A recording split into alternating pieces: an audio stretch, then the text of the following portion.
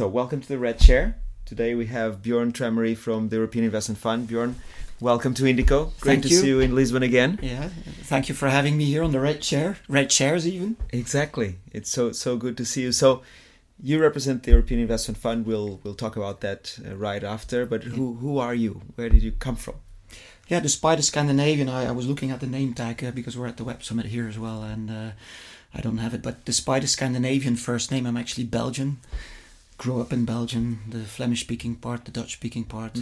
Studied in the French-speaking part to get some French knowledge, and then did some studies in Germany as well, the third national language of Belgium. And then very quickly I wanted to have an international career. Went to investment banking, then went to in direct investing, venture capital, worked for a Belgian-based, globally active VC fund. Which was?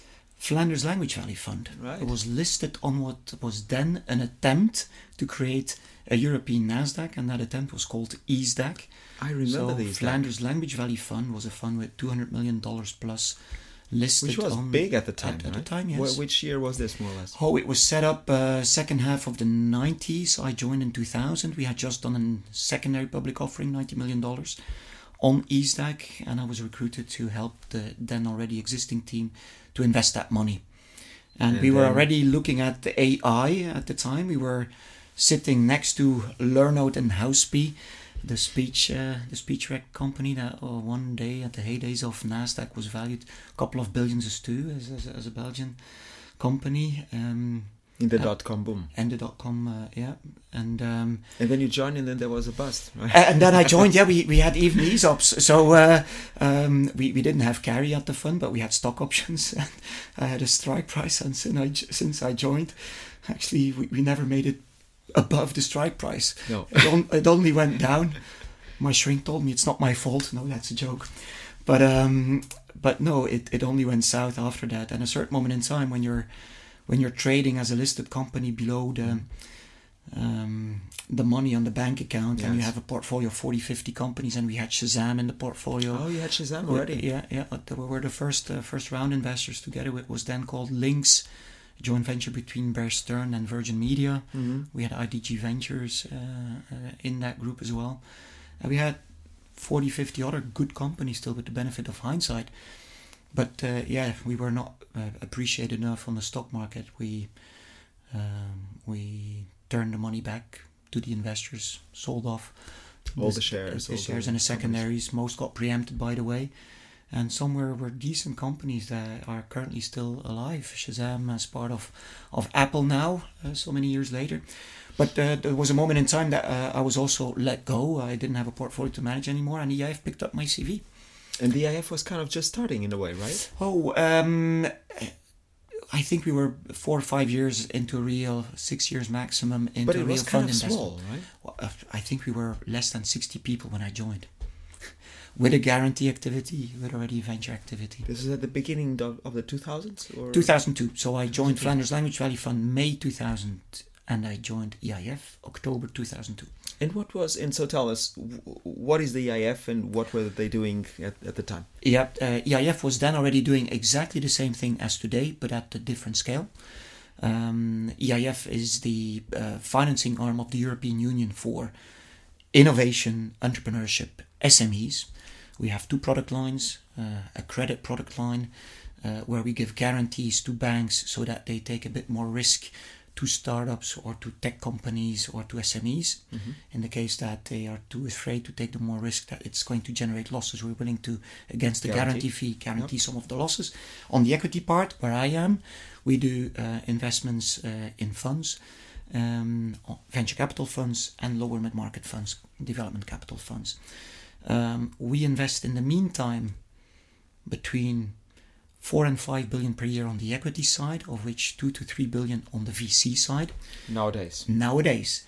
At the time, it was a couple of 100 million. Yes. So the scale has dramatically changed. But already at the time, to invest 200, 300, 400 million per year in SMEs, you don't do that directly, or in startups. So for that scale, we went an intermediated model. We don't invest directly.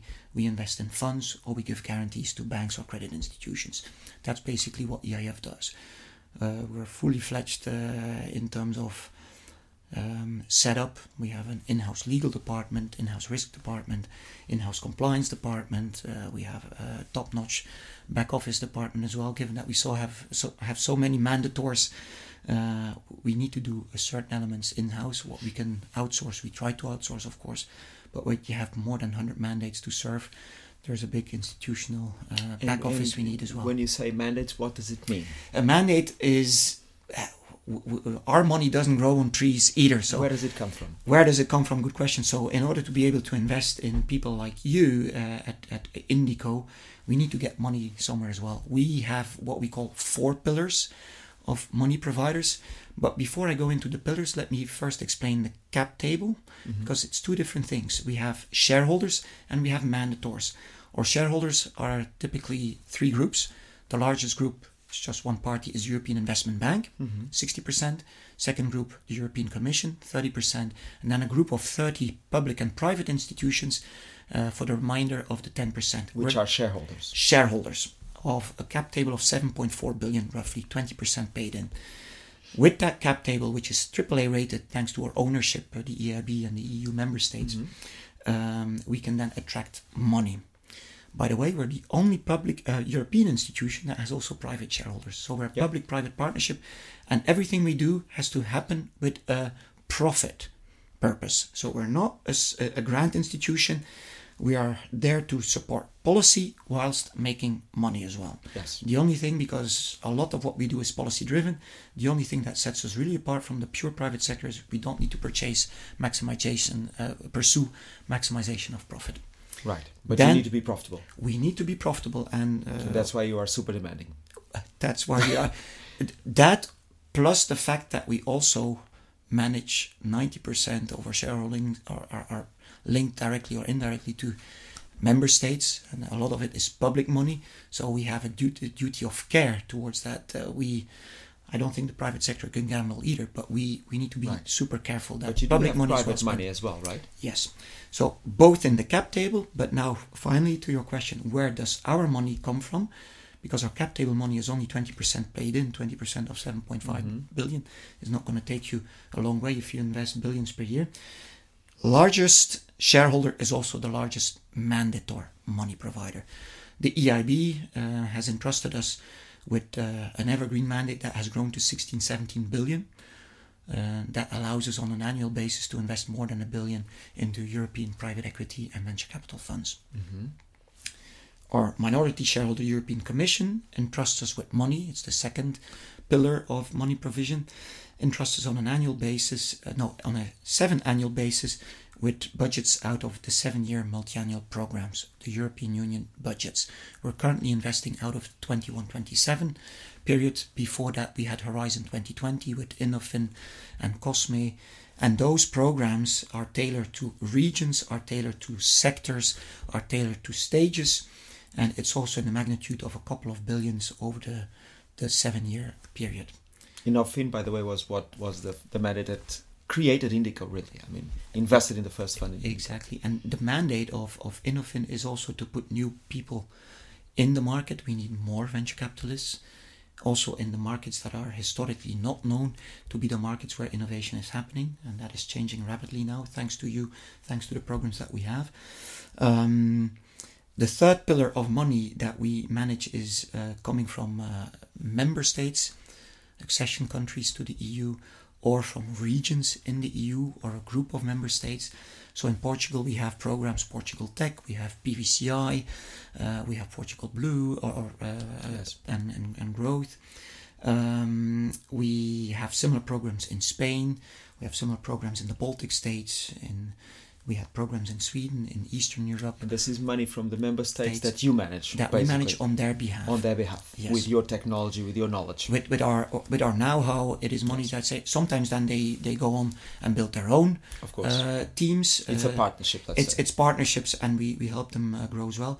In the meantime, I think, for instance, the largest mandate that we have there is a mixture of mandates in Germany, where I think in the totality of the money we manage for Germany, it's close to 8 billion. In the Netherlands, it's grown to over 1 billion. I think we have repeat programs in Portugal as well, where perhaps it's not to 1 billion, but we also have a couple of programs where we're closer to 500 million than 200 million. So some of these partnerships work very well. The good thing is European performance has been such, both on private equity, but increasingly so on venture as well, that it's very difficult on a portfolio of funds to lose money. So we're profit making as per our mandate and our cap table on all of these mandates. So it is a product that works well. Member states and even the EIB and the Commission can entrust a large pocket of money. They know that statistically the chances of losing that money is close to zero, and that the chances of actually getting returns that are better than what you can get for inflation adjusted returns in the market is something that everybody likes. Then we have programs as well, and then I come to the fourth pillar. It's programs where we have private money providers, pension funds, insurance groups, family offices, that really say, dear EIF, you are so well enshrined in the European private equity and VC landscape. Why can't you give us a product that of everything you see, you give us access to the best of the best? Then we also have private clients, which are corporates that say, I'm not interested in maximization of return, but I'm actually interested in getting a knowledge of everything what Europe has to offer, also in the lesser developed regions. I'm willing to take a lesser return, but you give me a bit more visibility on what's happening in Southern Europe, Eastern Europe, or in other markets, even in developed regions. I want to see what's happening in space. I want to see what's happening in life sciences. I'm willing to give up some of the upside on the return in favor of getting visibility on the total market in Europe, in a segment or in a region. And that's when corporates sometimes team up with us as well. Right. And so let's go back a little bit in history. So in 2002, we were really, in the lowest point ever, probably until today. And it was actually much lower than what we have today. So, and then what happened? We had like the nuclear winter of venture capital. What did that mean? It was right after the dot-com boom, bust, and then you had money to invest in funds. What were you thinking back then? We already had the money. So since 96, 97, we have made our first fund commitments. We were all hyped up because we had the dot-com. Right. Wow. Great returns until 2000. Yeah, and then everything stopped. But it's basically, we took baby steps into the market in Europe. And then our feet and our legs were cut off with the dot-com crisis. Many people burned their fingers. Many people learned hard lessons, and some of those lessons have to be relearned now. We can come to that if you want. But what happened then is that basically the market came to complete halt. I like you're saying the nuclear winter. I think in 2003 we didn't even invest in 5 VC funds in Europe because hardly anybody was capable of raising. Yes. People were looking what was happening, the hemorrhaging in the portfolio. There were people that were never bouncing back from it. No. Because there weren't that many funds either, right? I mean, there were some, but not that many either. Well, late 90s, there were years where you had... Many appeared. Appeared, but it was really one-hit wonders or... But compared to today, there were very few funds. I mean, I was in London at the time. I went through the dot-com boom and then bust. I was already at Harvard when the bust happened.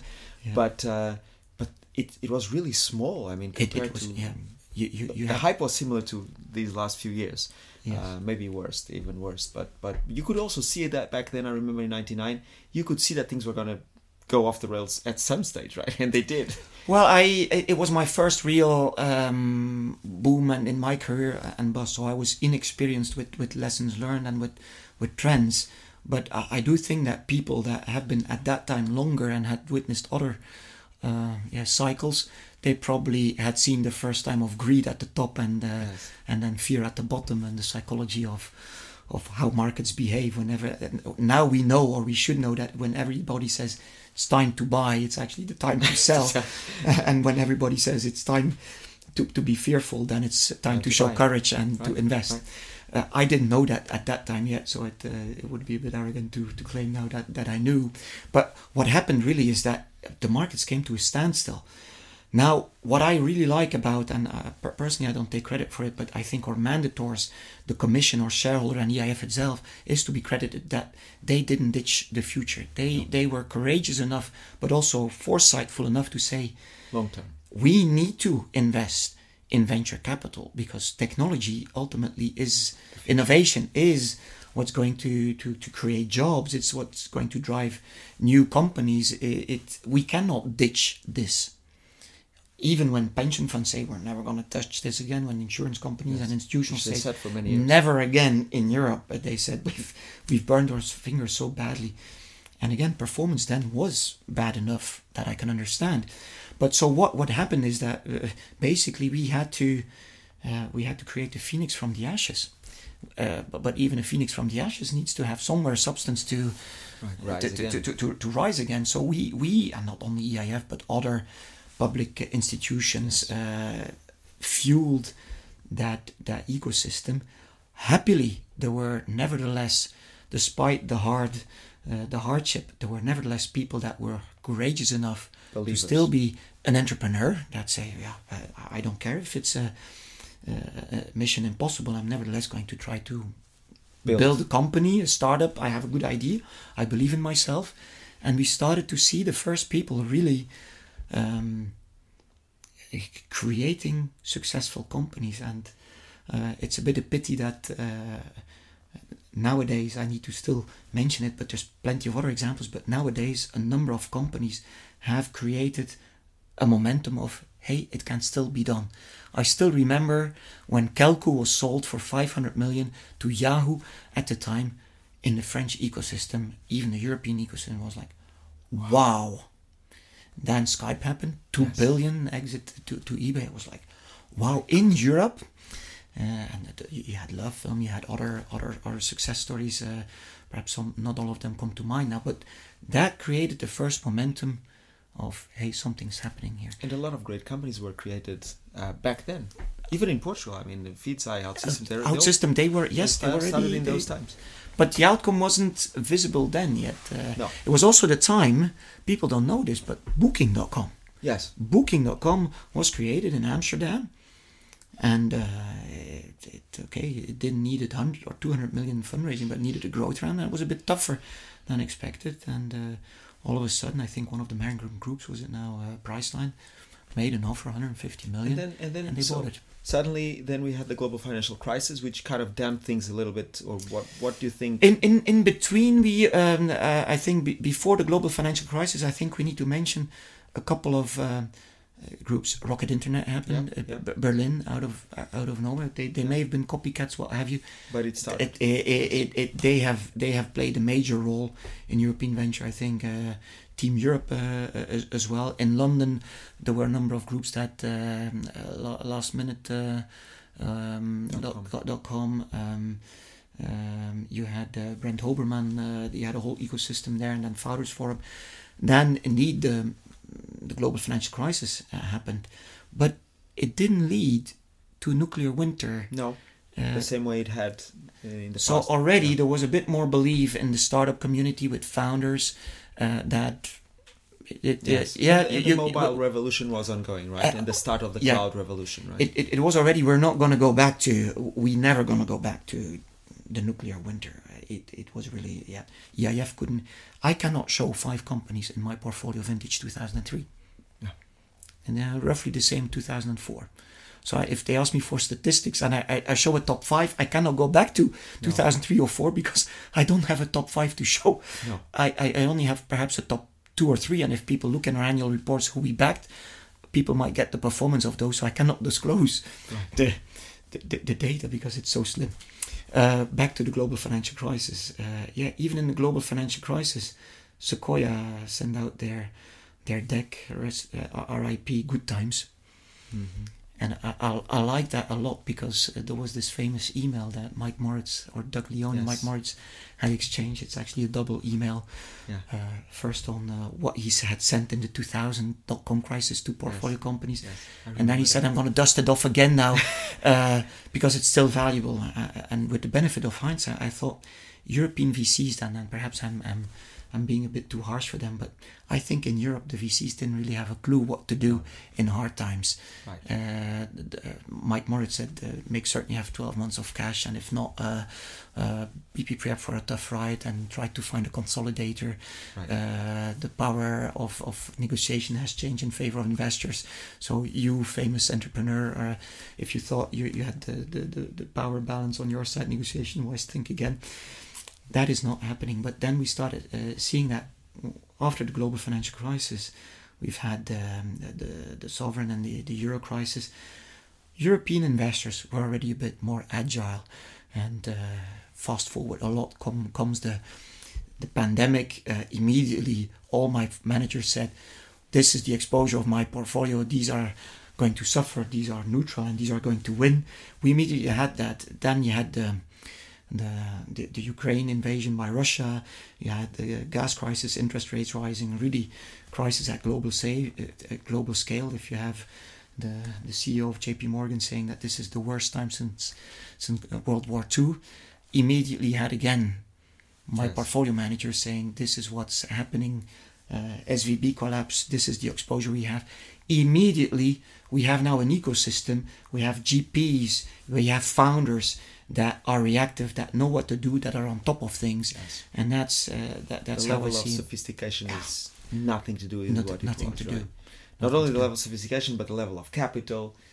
Pretty much everything is totally different. So basically we are now in a totally different situation. But didn't you see already maybe also in 2015 that things, because I remember we were worried actually in 2015, even before Indico, we were like, oh my god, valuations are going through the roof already. Then there was a bit of a slump, and then it's kept going up and up and up. And when we launched Indico, we knew like we have to get into the market fast, because there's nobody in the Portuguese market sort of covering it. We got you on board, thank God, and it was super difficult to get other investors, but finally with your seal of approval and a few other believers, we got it, and we invested a lot in 2019, which at the time was a bit weird for some people, but we thought we rather do it sooner rather than later, because things will derail at some stage, as they did. As they did, yeah. And we actually sold a unicorn when it reached unicorn status. Well done. And now it's no longer, I think, a unicorn. And so basically here we are now in a totally different situation, but people have learned and the system is resilient. What do you think are the big differences now between VC managers? We'll get into regions and differences, but in general, VC managers 2023 versus 10 years ago. I would even say 10, 15 years ago, I would say that the VC managers, the mix has changed. We have people that now also have learned to become a VC from the operator point of view. So we've added founder experience, operator, entrepreneur experience to the mix. I think that helps. I don't think it's the only ingredient, but if you look at many VCs in the US, have that. They almost exclusively have that. We had the experience from the late 90s when the only VCs, they were people coming out of investment banking or consultancy. We didn't have yet role models that successfully said, I've sold a company, I've created a company, sold it. I'm now a business angel, and on the basis of a business angel track record, I'm going to be a fund manager. Yeah. Now we have plenty of that. So that to me is if not the most crucial, it's at least a very valuable element to bring to the mix, that you know what it is. You have that on board in your team as well with some people is with Christina.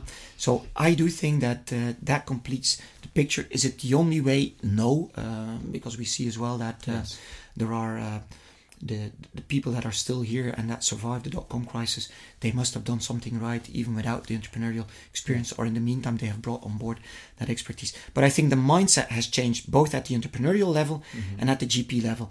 At the GP level in the 2000s, I had the feeling 2000-2005 period that people were happy taking on board our money and not lose it, because if you didn't lose it, you already were top quartile. Right.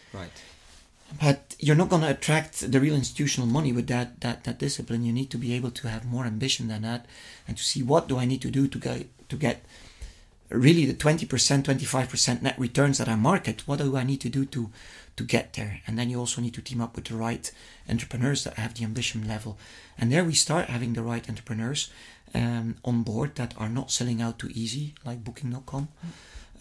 But say, look, yeah, I think I have something solid here and something valuable, could be a global player, let me build that out further. So that entrepreneurial talent at scale, and the GPs now also seeing that, yes, you can scale it further and not sell out too early, or at least not sell out completely too early. Right. That we have seen. But I do think that the main thing is experience. It's not that all of a sudden it takes time. People have been drinking different tap water or so. It's just the ecosystem has built the snowball effect of entrepreneurs turning serial entrepreneurs, turning business angels, turning fund managers is really has really kicked off. Right. And did you see? I mean, of course, then now it's no longer just Berlin and London. Did you see the emergence of other areas, and how do you think this is going in terms of these peripheral regions which traditionally have nothing, and now something seems to be happening? We observe that everywhere, but and there's a good study that Dealroom together with Axel that everywhere where you start seeing a success story, it can be unicorn, but it doesn't even need to be a unicorn. Everywhere where you see a success story, it opens the eyes that entrepreneurship can be successfully done. It creates awareness, and the snowball effect of success breeding success starts. I still remember at a smaller scale the effect of in Spain they called it by BIP, by VIP, being sold. I think it was sold to Amazon for not even 100 million. But it was it was the talk of town. Yes.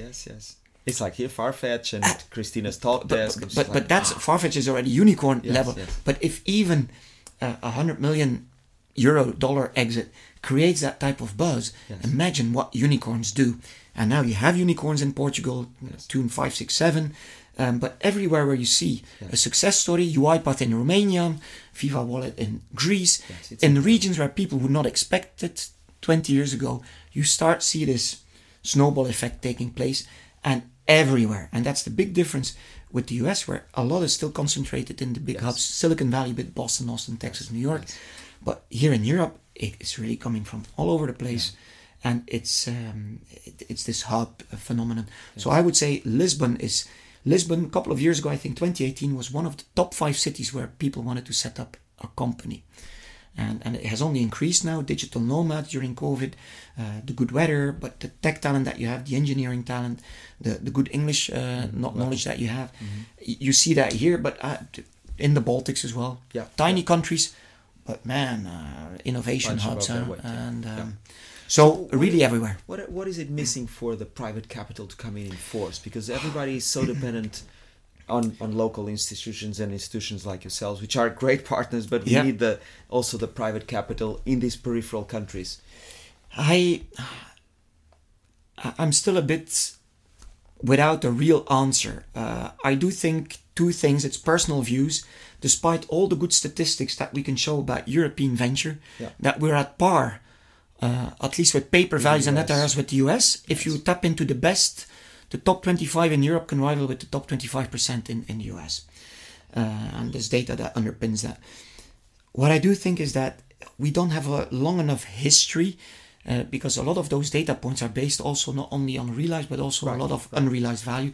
I think the real money will come if the institutionals will start seeing that it's cash on cash returns as well. Right. And I think we don't see it enough yet at scale. Mm-hmm. Mm-hmm. And to me, it's a matter of time, and it's frustrating to have to wait.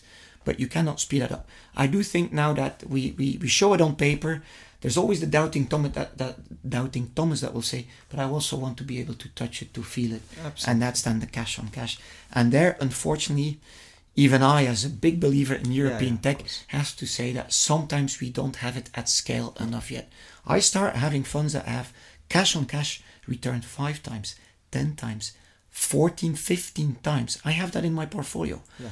But do I have 50 examples of 10x funds? No. No, not yet. I think not yet, definitely not yet.